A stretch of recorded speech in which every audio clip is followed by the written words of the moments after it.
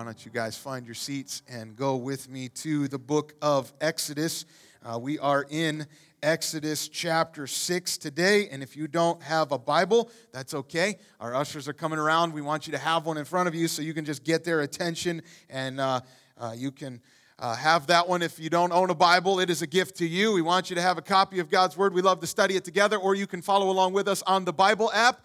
You can read the scripture there, take notes if you like. We are in Exodus chapter 6, and we're actually going to finish the entire chapter today. Just to remind you, God has given a really big job to Moses. He's the one that has to go before Pharaoh, and then he's going to have to lead God's people out of slavery in Egypt. And so far, let's be honest, what we've seen out of Moses, he's not been doing so hot at this job, okay? So he's kind of struggling with God's plan here. And if we're honest, the more we look at Moses and the way that he's been responding and his attitude and all this, we're kind of left wondering, like, why did God choose this guy? Why did God want Moses to be his instrument for this big job? I think there's some encouraging lessons for us. I know that we don't necessarily have the same job that Moses does, but listen. God has called us to be a part of his mission, and he wants to use us. This is why we've been saying all year that we want to love Christ, but we also want to live sent, because God has sent you right here, right now, for a reason. He has a purpose for your life. He sent you here, where you live, where you work, the people that you're surrounded with every day. The question is, do you understand, do you recognize that you have an opportunity today to impact those people, the people that are right around you? You have an opportunity to impact their lives for all of eternity. That's crazy, isn't it? The people that are in your family, your spouse, your kids, the people in your neighborhood, the people in your small group, your co-workers, all of these people. Really, it boils down to this. You have one job. One job: to make disciples. Are you doing that? Are you making disciples? Are you, think about this, are you being intentional about trying to make somebody, pick one of those people that are surrounded in your sphere of influence, pick one of those people. Are you intentionally trying to make them into a disciple of Jesus? Like, if they don't know Jesus, that means just kind of helping them understand and trying to clarify the gospel and help them get to the point where they realize they need to trust him for salvation. If it's somebody that already does know Jesus, then it means just kind of coming alongside of them and helping them grow and follow Jesus more closely and help others grow in this as well. Are you doing this? Who are you intentionally trying to make into a disciple? That's a big job. But God wants to use you. And the thing that I want to impress upon you is that is an undeserved privilege, isn't it? Is it not crazy and awesome that God would give us real reason to live, and that he would want to use us and choose us to be a part of something so much bigger than ourselves? Is that not awesome? What I want to encourage you, I think we need to be reminded and motivated by the grace of God this morning. Because here's what the grace of God does. First of all, when we realize that this is something that we don't deserve to be a part of, that really humbles us. And it keeps us from thinking too highly of ourselves. But I think it also encourages us. And it keeps us from falling into doubt and discouragement and even giving up. I don't know about you, but I feel like I'm kind of all over the place on that spectrum. Like, 1 minute I am like, my pride just motivates me to want to go do something great for God, and I, in some ways it is for God. In a lot of ways, to be honest, a lot of it is because I just want to be noticed, and I want to get the recognition for that, and I get a really big head and start thinking that I'm awesome. I start making it all about me, and then the next minute I'm like down in the dumps, and I'm like, I can't do this, and I don't really know why I'm doing it. I just feel like giving up. I feel like quitting. I kind of feel like I'm back and forth on those. Do you know the reason that happens to me? The reason that happens, and if you're like me, the reason that's happening to you is because we're thinking about ourselves too much. You stop thinking about ourselves at all and really start looking up and thinking about who the Lord is. And when we see him, it kind of It kind of puts us into perspective. And what it does is it humbles us. Because I realize I don't deserve this. I don't have any reason to boast. But it also motivates me and encourages me to live sent because I want others to know him and experience his grace too. Here's the big idea that we're going to look at this morning here in Exodus chapter 6. If you're taking notes, note this. God chooses us even though we don't deserve it. And he uses us even when we struggle. God chooses you even though you don't deserve it. And he uses you even when you struggle. Man, I'm telling you, that ought to flatten you and your pride. I mean, that ought to lay us out like, man, I don't deserve this at all. But it also ought to lift your head and just encourage you and fill you with energy and passion to live sent for his glory. It's God's grace. That's what we're going to see here. Now, let's look at this. Exodus chapter 6. This is the moment you have all been waiting for. I realize from the beginning of our study in the book of Exodus, you have been waiting with abated breath for this moment that we were going to get to Exodus chapter 6 and we were going to get to the genealogy of Moses. And so, I'm going to do my best here, okay? I'm going to pick up starting in verse 10, and we're going to read through the rest of the chapter here. Follow along with me. He says this. So the Lord said to Moses, "Go in, tell Pharaoh, king of Egypt, to let the people of Israel go out of his land." But Moses said to the Lord, "Behold, the people of Israel have not listened to me. How then shall Pharaoh listen to me? For I am of uncircumcised lips." But the Lord spoke to Moses and Aaron and gave them a charge about the people of Israel and about Pharaoh, king of Egypt, to bring the people of Israel out of the land of Egypt. Okay, here we go. You ready for this? Verse 14. These are the heads of... Is he really doing this? He's reading this whole thing. Okay, here we go. These are the heads of their fathers' houses, the sons of Reuben, the firstborn of Israel, Hanok, Palu, Hezron, and Carmi. These are the clans of Reuben. The sons of Simeon, Jemuel, Jamin, Ohad, Jachin, Zohar, and Shaul, the son of a Canaanite woman. These are the clans of Simeon. These are the names of the sons of Levi, according to their generations: Gershon, Kohath, Merari, the years of the life of Levi being 137 years. The sons of Gershon, Libni, Shammai, by their clans. The sons of Kohath, Amram, Izhar, Hebron, Uziel, the years of the life of Kohath being 133 years. This is getting harder. The sons of Merari, Mali, and Mushi, the clans of the Levites, according to their generations. Check this out, verse 20. Amram took as his wife Jochebed, his father's sister, and she bore him Aaron and Moses. Got that one. That wasn't hard. The years of the life of Amram being 137 years. The sons of Izhar, Korah, Nepheg, Zikri. The sons of Uziel, Mishael, Elzaphan, and Sithri. Aaron took as his wife Elisheba, and the daughter of Aminadab, and the sister of Nashon, and she bore him Nadab and Abihu, Eleazar, and Ithamar. The sons of Korah, Asar, Elkanah, Abiasaph. These are the clans of the Korahites. Eleazar, Aaron's son, took as his wife one of the daughters of Putiel, and she bore him Phinehas. These are the heads of the fathers' houses of the Levites by their clans. Whew. We made it. All right. Thank you. Let's keep going. Verse 26. These are the Aaron and Moses to whom the Lord said, "Bring out the people of Israel from the land of Egypt by their hosts." It was they who spoke to Pharaoh, king of Egypt, about bringing out the people of Israel from Egypt. This Moses and this Aaron. On the day when the Lord spoke to Moses in the land of Egypt, the Lord said to Moses, "I am the Lord. Tell Pharaoh, king of Egypt, all that I say to you." But Moses said to the Lord, "Behold, I am of uncircumcised lips. How will Pharaoh listen to me?" So if you have ever done a Bible reading plan and read through the book of Exodus, that's the part you skipped over altogether, isn't it? Like, we don't normally go looking for this, like I'm just having a bad day. I feel like I just need to read a genealogy. That'll cheer me up, right? Like, we don't spend a whole lot of time in the morning going through the genealogies and all these lists of names that we can't pronounce and then close our Bible and be like, thank you, Jesus.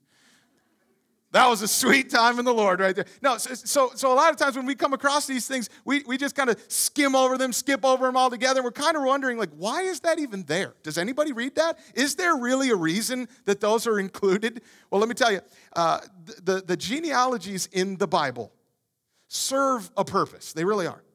They're going to highlight something. And I think we're actually going to see two things this morning. I want to give you two humbling and encouraging gospel reminders as we kind of step back and just get a big picture on why this is even here, okay? Here's one. Note this. God chooses undeserving people. God chooses undeserving people. Now, let me put this kind of a structure of the passage, if you will. I want you to look at this. Verses 10 to 13. Do you see that? Verses 10 to 13, right before the genealogy. This is this section where Moses asks God, he says, "How then shall Pharaoh listen to me? For I am of uncircumcised lips." I want you to notice that is repeated again in verses 28 through 30 at the very end of the chapter. He basically, in verse 30, he asks that same question again, but that is not the second time that he's asking the question. It's the same time, same event, same conversation. But that story, this conversation that Moses is having with God is interrupted then with this genealogy, with this family tree. So what that means is that the story of Moses struggling with God's plan kind of forms the framework here, or a sandwich, if you will, that right in the middle of it is this genealogy that kind of helps us, that framework helps us kind of understand what it's doing there. Why is it there? What's the purpose? There might be a couple reasons. Here's one of the reasons. It's probably there in some ways to create some suspense. Okay, so Moses is supposed to go and he's supposed to talk to Pharaoh, and God told him that, verse 13, he gave them a charge to bring the people of Israel out of the land. Here's the problem. Moses had already gone in. He already talked to Pharaoh, and Pharaoh didn't like it. Pharaoh kind of got ticked off. He refused to listen. The battle lines were drawn, shots were fired, and now God's about to throw down in a cosmic battle using the 10 plagues. But he's telling Moses, get back in there. I got a job for you to do. Go tell him. And then there's this genealogy. It's almost like a commercial break. Like we're about to go to war, and then it just, my wife and I have been watching some Hulu lately. It's the worst. You've got commercials. We don't have to deal with that again. Like, who wants to do that? And yet this is kind of giving you almost a little break in the action, leaving us hanging and wondering what exactly this charge was that God said. What is God about to do? It's kind of leaving us hanging there. But I think even more importantly is this. It is the reason that he includes this family tree is because it specifically identifies the main human characters of the story. So the whole point of this is to help you see these guys, specifically Moses and Aaron. These are the guys that are going to stand before Pharaoh and lead the children of Israel. So let me put this up on the screen for you because I got a picture. Hopefully this is going to help you out a little bit. I just want you to notice in this that this is just a partial family tree. Why do I say that? Well, it starts with the sons of Jacob at the top. How many sons of Jacob were there? So glad you have our Bible knowledge. We're like ready. Okay, I'm going to try this one more time. How many sons did Jacob have? 12. Okay, so how many does it list here? Just look at it. If you look at verse 14, you see first son is Reuben. Verse 15, the second son is Simeon. And then we get to the third son, Levi, in verse 16, and it basically stops there. The rest of this genealogy just mainly focuses on Levi's family, and it leaves out Judah and Dan and Joseph and Benjamin and all the rest of those guys. It just kind of zeroes in on this. That's kind of a clue as to what this is doing here. He's highlighting the lineage of the Levites. And you see in the middle of this is Levi, and down here are these two guys, Aaron and Moses, right in the middle of it. And then it ends with this guy down in verse 25. His name is Phinehas. What he's doing here is he is showing you this is the line of the Levites. These are the ones that God is going to use first to lead his people out of slavery in Egypt. And then from Aaron's line, he is going to become the line of the priests, the Levitical priests, who are then going to lead God's people into worship.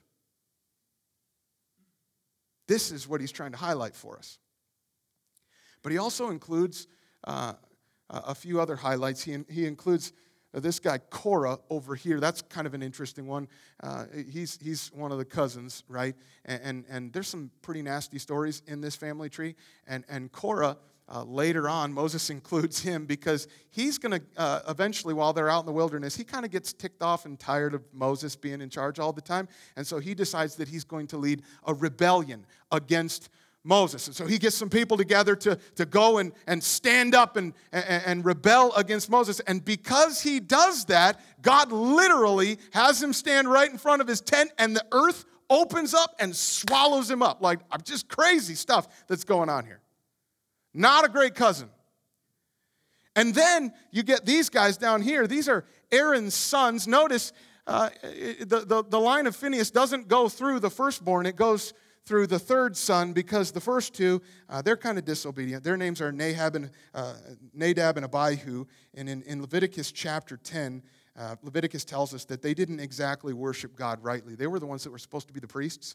But the text tells us that instead they offered unauthorized fire before the Lord, which God had not commanded them. And so in that moment, God lit them up and literally consumed them with fire.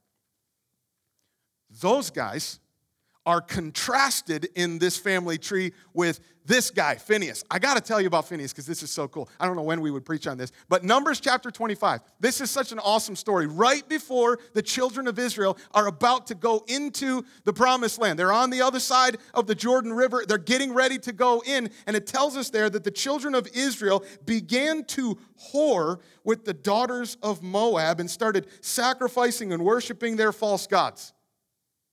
I mean, this is terrible. You're about ready to go in, and they start running after all the other gods. And so God tells them to kill everybody who just did that. Wipe them out. And in the middle of that, right in front of everybody, one guy decides to bring another foreign woman and walks right into his tent, right in direct rebellion, just basically flaunting his sin in God's face. And Phinehas stands up and he's like, nah, man, you're not going to sin against God like that. And he picks up a spear, walks right into the guy's tent, and boom, just puts an end to both of them. And there was this plague that was going over the children of Israel because they were sinning against God. And in that moment, God said, Phinehas has turned back my wrath because he was jealous for his God, and he made atonement for the people of Israel. So what Moses is doing here, he's highlighting, this is the family that God is choosing. This is the family that he is going to use to lead his people out of slavery and into worship. Question is, why? Why does God choose them? The answer is, we don't know. There's no obvious reason. I think about this. Remember, you can't see it over here, but Levi, he's not the firstborn. He's not Jacob's, neither is Jacob. But the firstborn son, I mean, that firstborn son in that culture, that was somebody special. That was somebody dedicated to the Lord. They were the one with the birthright, and the privileges went to the firstborn. But Levi's not the firstborn. And then everything in this story is really going to centralize right there on Moses. Notice, he's not the firstborn either. In fact, there's nothing particularly special about Moses that sets him apart from anybody else. God didn't choose and take applications for his deliverer and just choose the best candidate that was out there. He wasn't looking for resumes. He didn't find them on LinkedIn. This is not like dodgeball where he lined them up and a bunch of kids, and Moses, he looked like he had some guns and he could squash a first grader, and God's like, I want him on my team. No, that's not what happened. God didn't choose Moses for any reason that he deserved. It's simply his grace. This is a special job. This is a big job that God wants him to do, and there's no reason that Moses should have that. And what I want you to see in that is that principle. We see that throughout the rest of Scripture, don't we? That God chooses undeserving people. It is only and it is always because of God's grace. In fact, just to make you feel better about yourself, there was a guy named Paul, and I'm going to put this up here, 1 Corinthians chapter 1. Paul just had a really good way of making us feel better about ourselves. Here's what he says. For consider your calling, brothers. Think about where you came from. Not many of you were wise according to worldly standards. You're like, gee, thanks, Paul. Not many were powerful. Not many were of noble birth. But God chose what is foolish in the world to shame the wise. God chose what is weak in the world to shame the strong. God chose what is low and despised in the world, even things that are not, to bring to nothing the things that are, so that no human being might boast in the presence of God. Now, Paul's not telling you that to insult you. What he's trying to say is this. Why did God choose you? It wasn't because you're the best and the brightest. Like, no offense. But if we just kind of think about, based on our credentials and our pedigree, most of us are not even making the roster, let alone first-team starters, let alone all-stars. If you belong to Jesus, you can have the confidence that God chose you. But it's not because you did anything to catch his attention and impress him. In fact, do you know when God chose you? This will blow you away. Because maybe we think, it was maybe after that one day where I did really well, and it was like my best moment right there. Maybe that was what did it for him. No, here's what it says. Ephesians chapter 1. Here's what Paul tells us. He says that God chose us in him. When? Before the foundation of the world. And in love, he predestined us for adoption as sons through Jesus Christ according to the purpose of his will, to the praise of his glorious grace. You get that? God chose you before you were even born. You didn't have a best moment yet. Before he even created the world, he chose you. Why? Because apparently this was according to the purpose of his will. He wanted to do this. And it shows off his glorious grace. It's grace. It's always grace. In fact, just to make sure that you got that, in the next chapter, in Ephesians chapter 2, he says this, for by grace you have been saved through faith. And this is not your own doing. It is the gift of God, not a result of works, so that no one may boast. What that means is God chose you. Before the foundation of the world, he decided he was going to pour his mercy and his love and his grace out on you.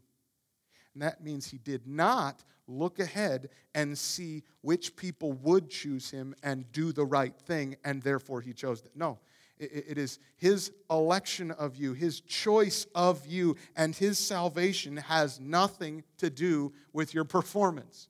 It's not about what you do. It's only based on what Jesus has done for you.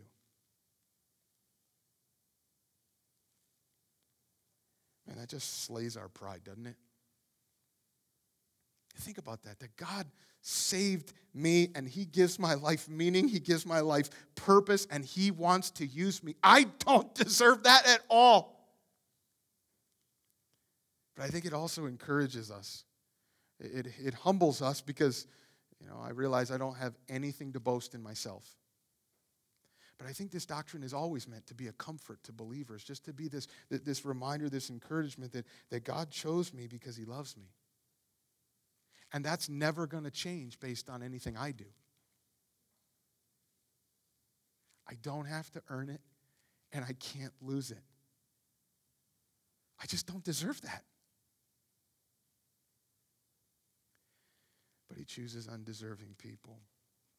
Verse 26 says, he's just highlighting it here. He's like, these These are the Aaron and Moses I'm talking about, okay? It was they who spoke to Pharaoh. This Moses, this Aaron. They're just ordinary guys. But God chose them, and he used them to stand up to the most powerful king on earth and lead his people out of slavery, which leads us to the second reminder here. Here's the second humbling and encouraging gospel reminder for you if you're taking notes. Note this.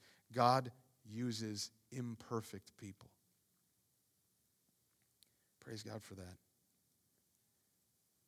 You got to remember now, this genealogy, this family tree is inserted right in the middle of a conversation that Moses is having with God, and he's kind of struggling with God's plan to use him and to go in and talk to Pharaoh and lead the children of Israel out. I mean, you see this back in verse 12. I know we're kind of jumping back and forth, but we're looking at the framework now on the outsides of this genealogy. Here's what he says, verse 12. He looks at God and he says, "Behold, the people of Israel's not listening to me. How then shall Pharaoh listen to me?"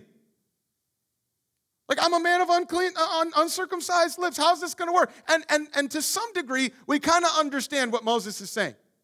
It kind of makes a little bit of sense. We're like, God, I already did this. I already went. And so far, Pharaoh said no way, and he got ticked, and he made it harder, and he put on more work for the people of Israel. And so now they're mad at me, and they're kind of ticked off and discouraged. And so I went, and I told them the promises that you said, and I was hoping those things were going to encourage them. But even then, they didn't believe. They still wouldn't believe in this because their spirits were just broken. Listen, even the good guys don't believe. How do you think the bad guy is going to listen then? And he says, I am of uncircumcised lips. Here's Moses just kind of focusing on himself again.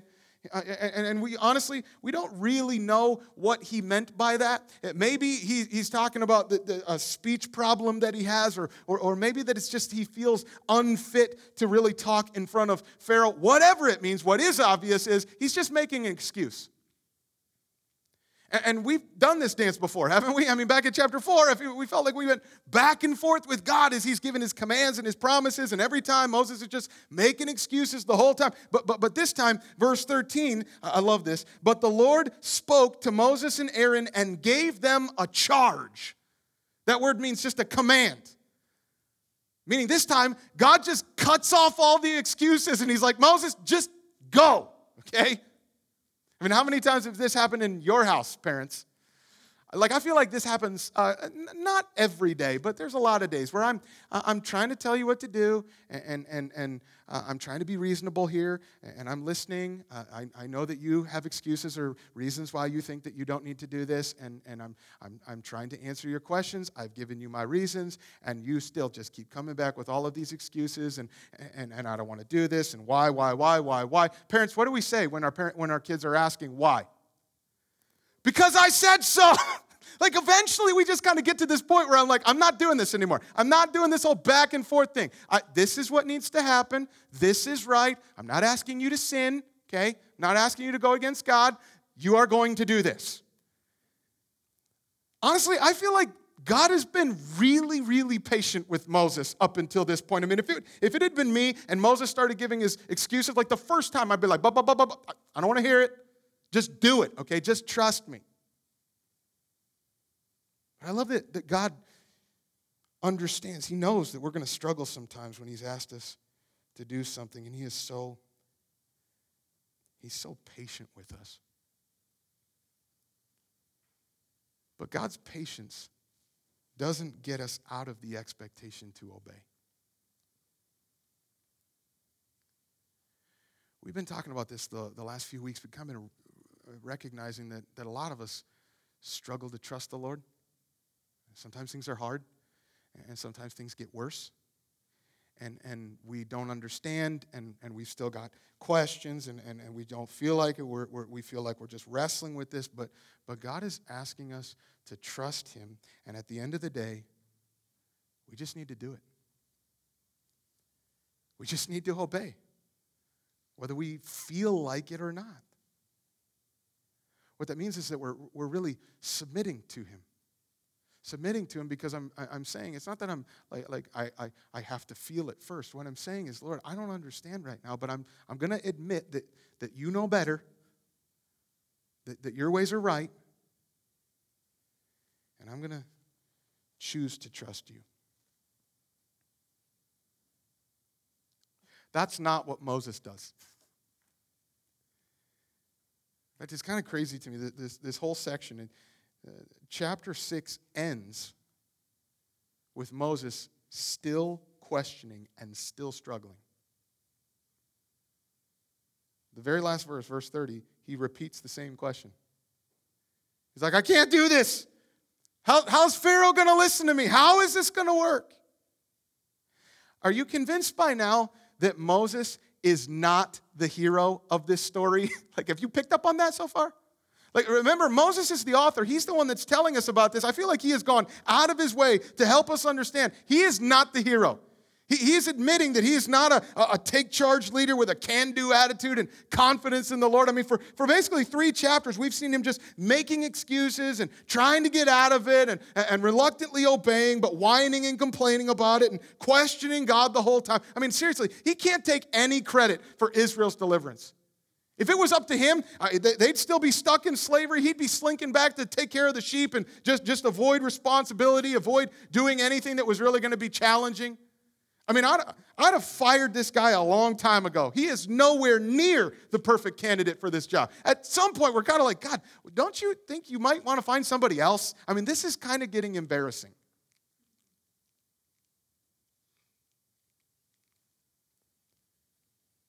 But the whole point of this text, the whole point of this genealogy is to show us this is the guy.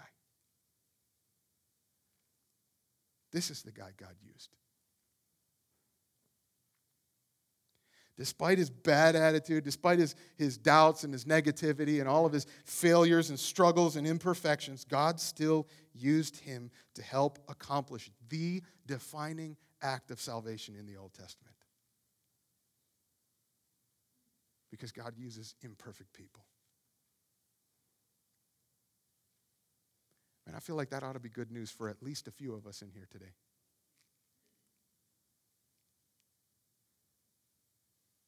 God wants to use us. He wants to use you. Let's zero in on what this means for us, okay? As a believer, you really only have one reason while you're still here on earth. It's to make disciples. And your obedience to that calling brings God glory. That's why we're here. So how are you doing on that? If you're like me, this is a little bit humbling as I was studying through this. If you're like me, you're not always perfect at that, and sometimes kind of struggling, and maybe there's lots of ways that you might be failing to really get after it and accomplish that one job. I thought about what this should look like in my life. Am I doing this? Am I making disciples with my family? Am I intentionally helping my wife grow as a disciple of Jesus? You know, like your marriage is discipleship. Am I leading her in prayer and study of God's word? Ladies, are you making Christ the center of your home? How about my kids? Am I actually teaching my kids about Jesus? Am I talking about his grace and his love and his righteousness and his wisdom? Or am I just basically relying on the kids' ministry and hoping they're going to do that for me? Do they see me opening God's word at home? Am I sharing the gospel? When's the last time I shared the gospel with my neighbor? When's the last time I shared the gospel with anybody in this community? Or who's the brother in this church that I'm just intentionally spending regular time just trying to help them grow as a follower of Jesus, as a disciple, and as a disciple maker? And maybe somebody in my small group, maybe somebody I'm just rubbing shoulders with. Ladies, who's the sister here that you're pouring into? Discipleship is evangelistic, But sometimes it's coming alongside somebody who is a believer and helping them follow Jesus and make disciples too. So the real question is, am I being obedient to God's call on my life to make disciples? That's why we're here. And if we're honest, we've all got a million excuses. We're going to probably, we've already proven over and over how badly we fail at this, but if we learn anything from God's choice of Moses, even if and when we struggle and fail, God can still use us. At the end of it all, it's not Moses. It's pretty obvious it's not Moses. He doesn't want to do it, but God still uses him. He's the one that accomplishes his purposes. And that's kind of encouragement for us, because as he's calling us to go out and make disciples, we're like, man, I can't save anybody, but I don't have to. That's God's work. But he wants to use me. He wants to use you in that. That is an undeserved privilege that he would allow us to be a part of his work here on earth. He's not calling you because you are the perfect man or woman for the job. He's calling you because his power is made perfect in your weakness. Yeah, you're going to struggle. You're going to struggle to trust him. You're going to struggle to know what to say, and you might not know which verses to turn to, and you're not always going to feel like it, and probably you're going to have a bad attitude sometimes. You might even wrestle with some doubts, and for sure, you're going to miss some opportunities in this, but praise God, he doesn't just chuck you to the curb when you fail at this like, forget you, I'm so tired of dealing with you. He doesn't treat us like that. And he's not scrutinizing your performance, ready to whack you upside the head every time you make a mistake. It is his grace that he chooses to use imperfect people because he wants to, in his power, work mightily in us and through us for his glory. Man, that ought to encourage us, right? I want you to let grace motivate you towards this, not guilt. It's what God has done for us that we don't deserve. And let his grace humble you and encourage you that he loves you no matter what. And even when you struggle, even when you fail, he's going to use you to help the people around you, whether it's at home, whether it's in your neighborhood, whether it's at work. He's going to use you to help them follow Jesus too. That's such an undeserved privilege, isn't it? Lord, we praise you that you would choose us. We don't deserve it, but we're so thankful that you love us, that you want to make us more like your Son. And God, we want to be faithful to this. And even in our desire, we're just confessing already, we're going to struggle with that, and you know that. And we're not always going to feel like it, and we're not always going to have a great attitude. And Lord, to be honest, we're going to get out there, we're going to start trying, and the words may not come, and I may not know exactly where to turn and what to do next. And Lord, we're going to fail. So we're admitting our need for you. And we're just so thankful that we can be a part of your family, that you have adopted us as sons and daughters. And because we're part of your family, that'll never change. You're never going to forsake us. You're never going to leave us. And as you sent us out, you told us to go make disciples of all nations. Lord, I love that promise that you gave at the end, that you are with us always. I pray that you would use that to humble us, to challenge us, to motivate us, and also just encourage us and lift our heads and know we're not doing this alone. I pray that we would live sent so that we make your name famous. We'll give you the praise for it in Jesus' name.